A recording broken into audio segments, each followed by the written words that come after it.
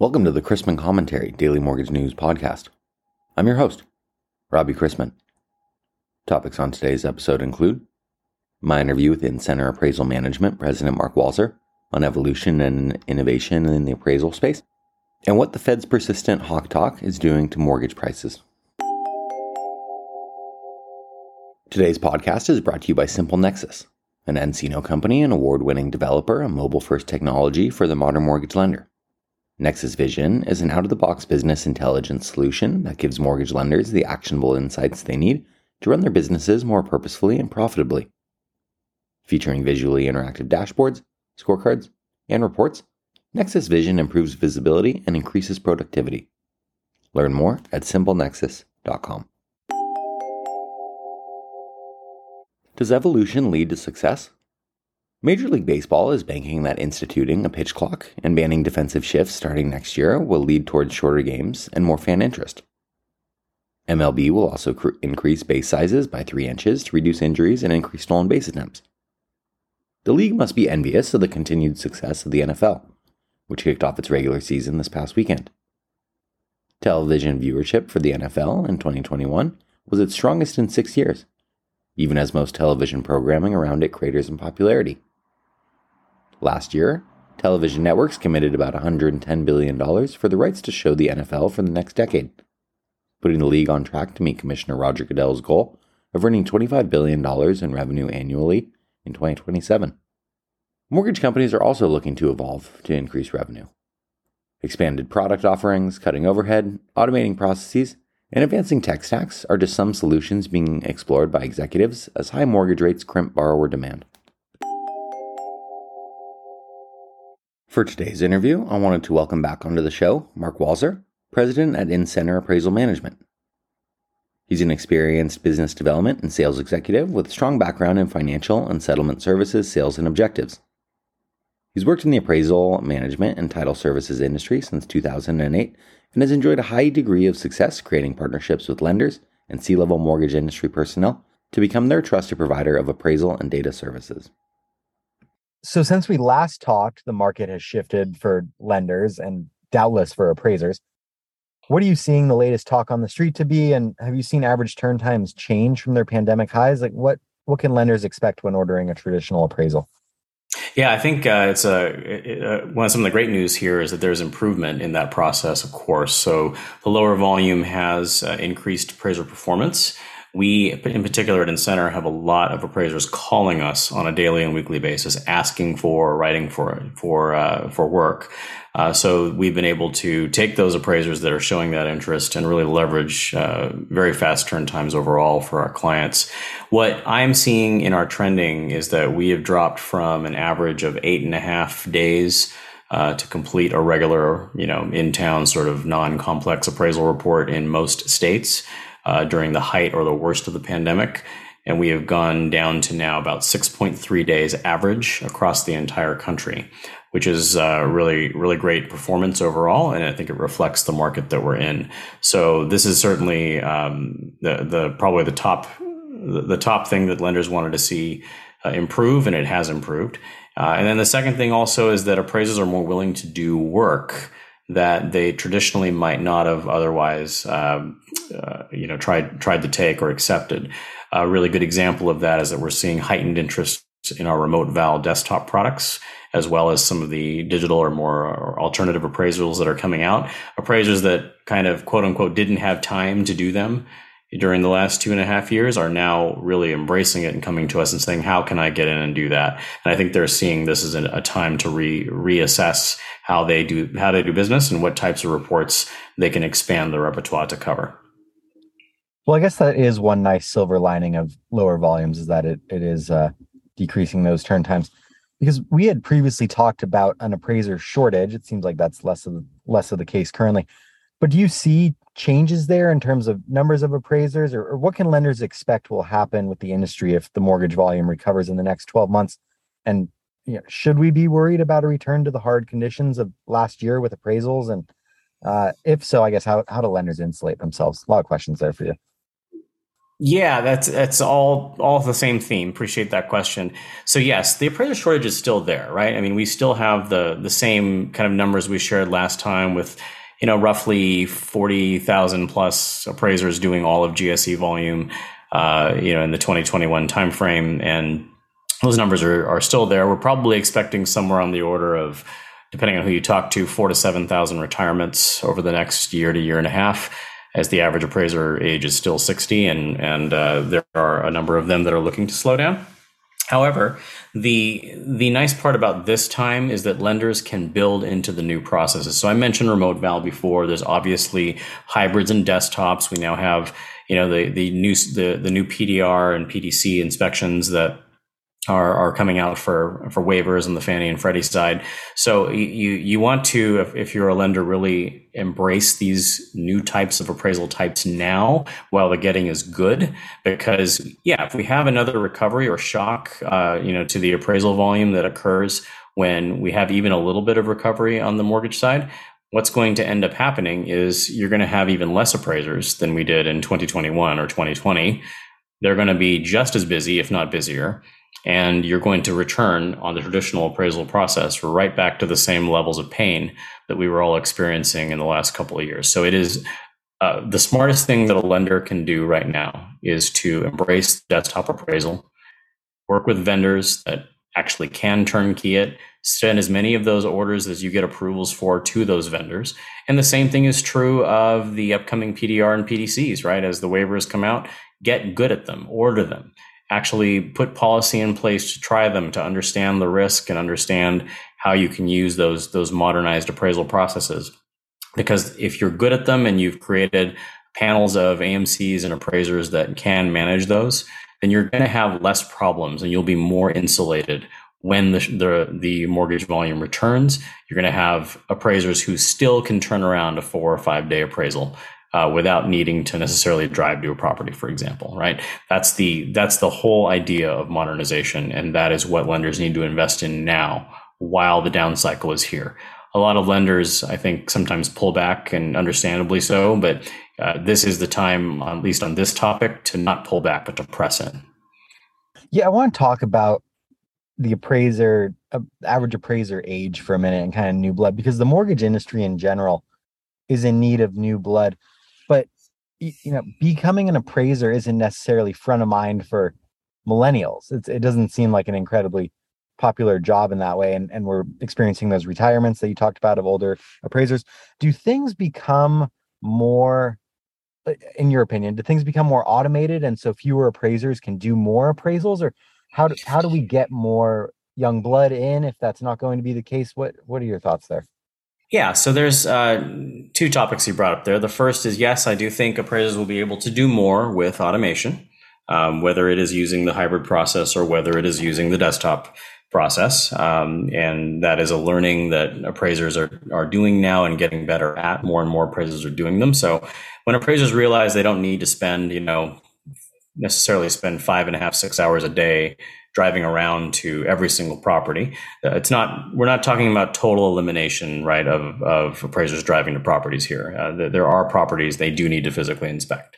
It's just there's also a lot of properties that they kind of don't need to drive to. They understand the area. There's a lot of comps. They've been in and out of that neighborhood many times in the last, weeks or months.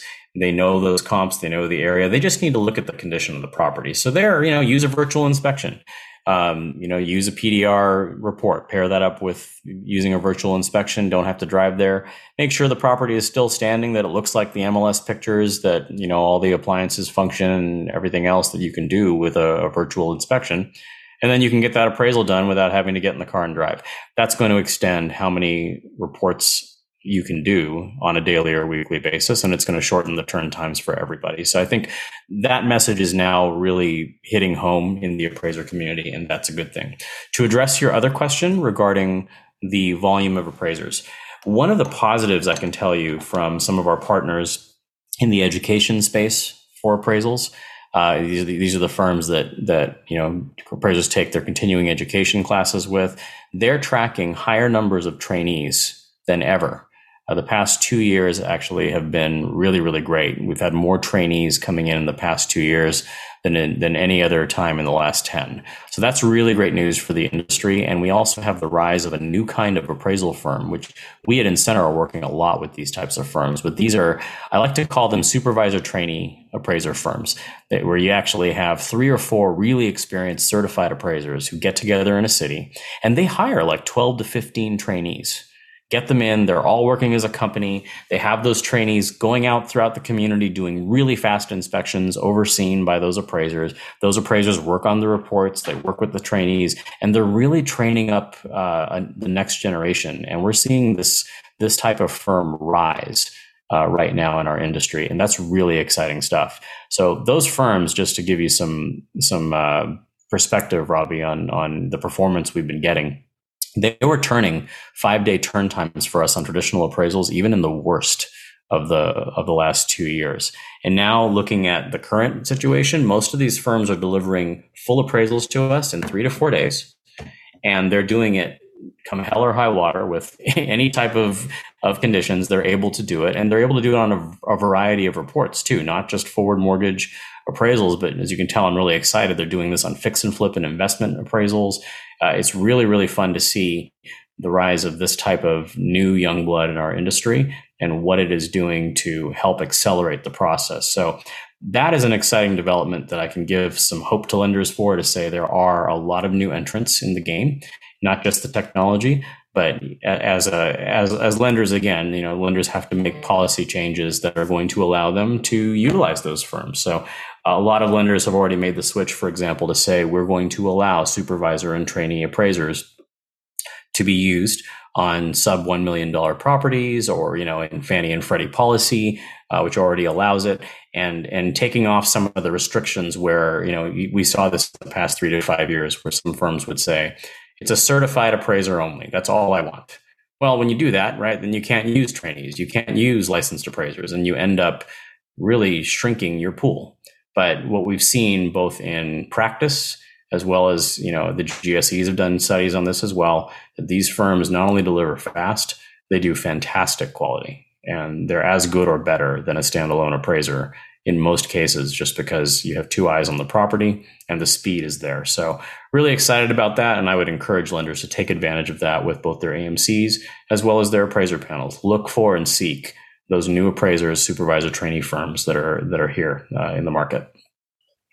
I don't want to completely gloss over the technological developments that are going on. So what are the top 1 or 2 technological changes in the real estate and mortgage lending industry that will impact appraisals in the next few years? And let's talk about Incenter specifically. How's Incenter bringing solutions for lenders to prepare for that? Yeah, great question. Well, I think, we've been hearing a lot about the property data collection piece with PDR and PDC. So I think that's going to be a very pivotal change on the Fannie and Freddie side.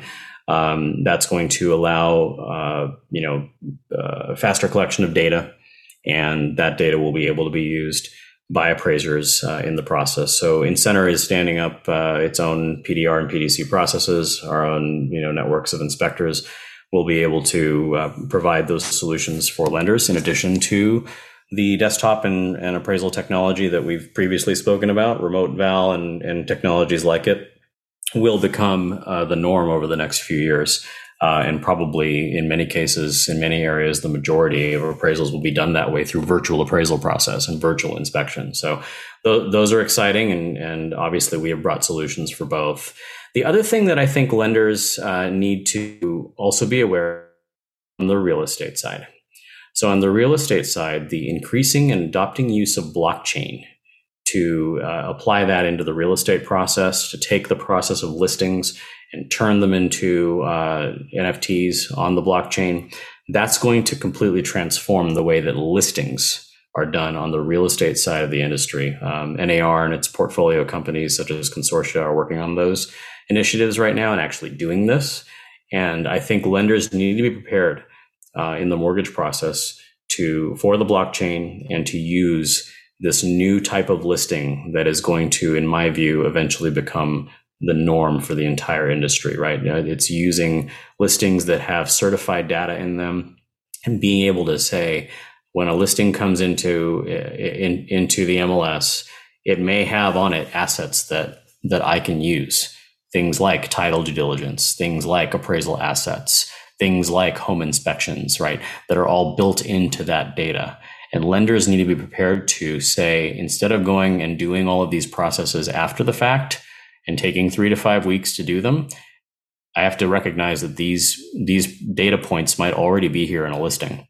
And we need to be prepared to use them to close a loan, because that's going to really impact speed of transaction, and it's going to impact accessibility to mortgage loans for a lot of underserved rural borrowers. So look at the blockchain, start looking at what NAR and other companies are doing there, and really be prepared for that. On the appraisal side, Incenter is definitely there. We are participating. I mentioned a company called Consortia previously, which may be worth a further discussion down the line, but we are working with them to put title and appraisal assets into listings right now. And that's going to be a pivotal change that you'll see over the next 2 years in the process.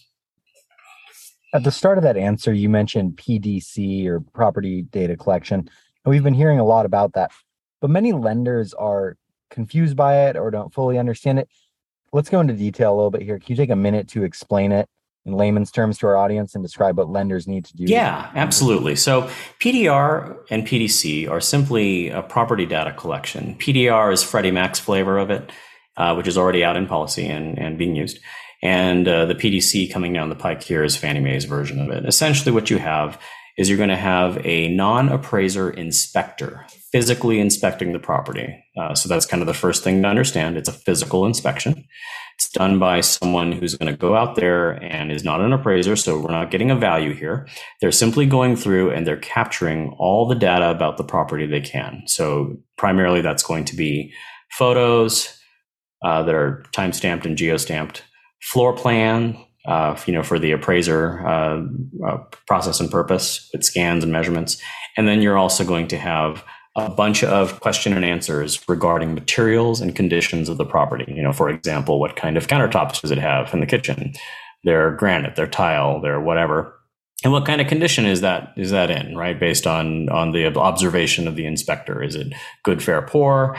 That sort of thing. And you're going to have these data points for literally every room and part of the house that you collect in this process. So once you have that, you then send that data back into the lender, and they're going to use that on waivers as they do now. There will also be scenarios potentially in the future where these get sent in for appraisers to use too. So it's really just a matter of an inspection. It's not any old person can do it. So you do need to have vendors that can deliver the PDR and PDC inspection for you. But on top of that, you just really understanding that this is really where the evolution of the data that's being collected by the GSEs is going, and not to be afraid of it or challenged by it, but simply, again, another thing to step into. It's a pretty simple process, just making sure that you have vendors that can actually deliver those. Well said, Mark. As always, appreciate having you on. Thanks for making the time. Yes, thank you, Robbie. Appreciate it. The bond market continued its recent sell-off on Friday, further pushing rates upward as the likelihood of an economic downturn increases. Fed Governor Waller said that the Fed funds rate range may have to be raised well above 4% if inflation accelerates before year's end. The Labor Department will release inflation figures for last month tomorrow. Kansas City President George said that the strong economy gives the Fed room to raise rates and that she would like to see a soft landing, though the actual path could be more difficult. Fed Chair Powell said the U.S. Central Bank won't flinch in its inflation battle, hardening expectations of a third straight jumbo rate hike. Last week wasn't heavy as far as economic data was concerned. The ISM Services PMI increased to 59.9 in August as business production and new orders increased. This was in contradiction to the S&P Global Services PMI, which reported rapid contraction in the services industry. Meanwhile, the trade deficit narrowed as exports were at a record $259.3 billion. However, a continually strong dollar and worsening conditions in Europe and China could reverse those gains. Both the European and Canadian central banks increased their key policy rates by 75 basis points, and the markets have priced in a 91% probability of the Fed moving by 75 basis points following its September 21st meeting.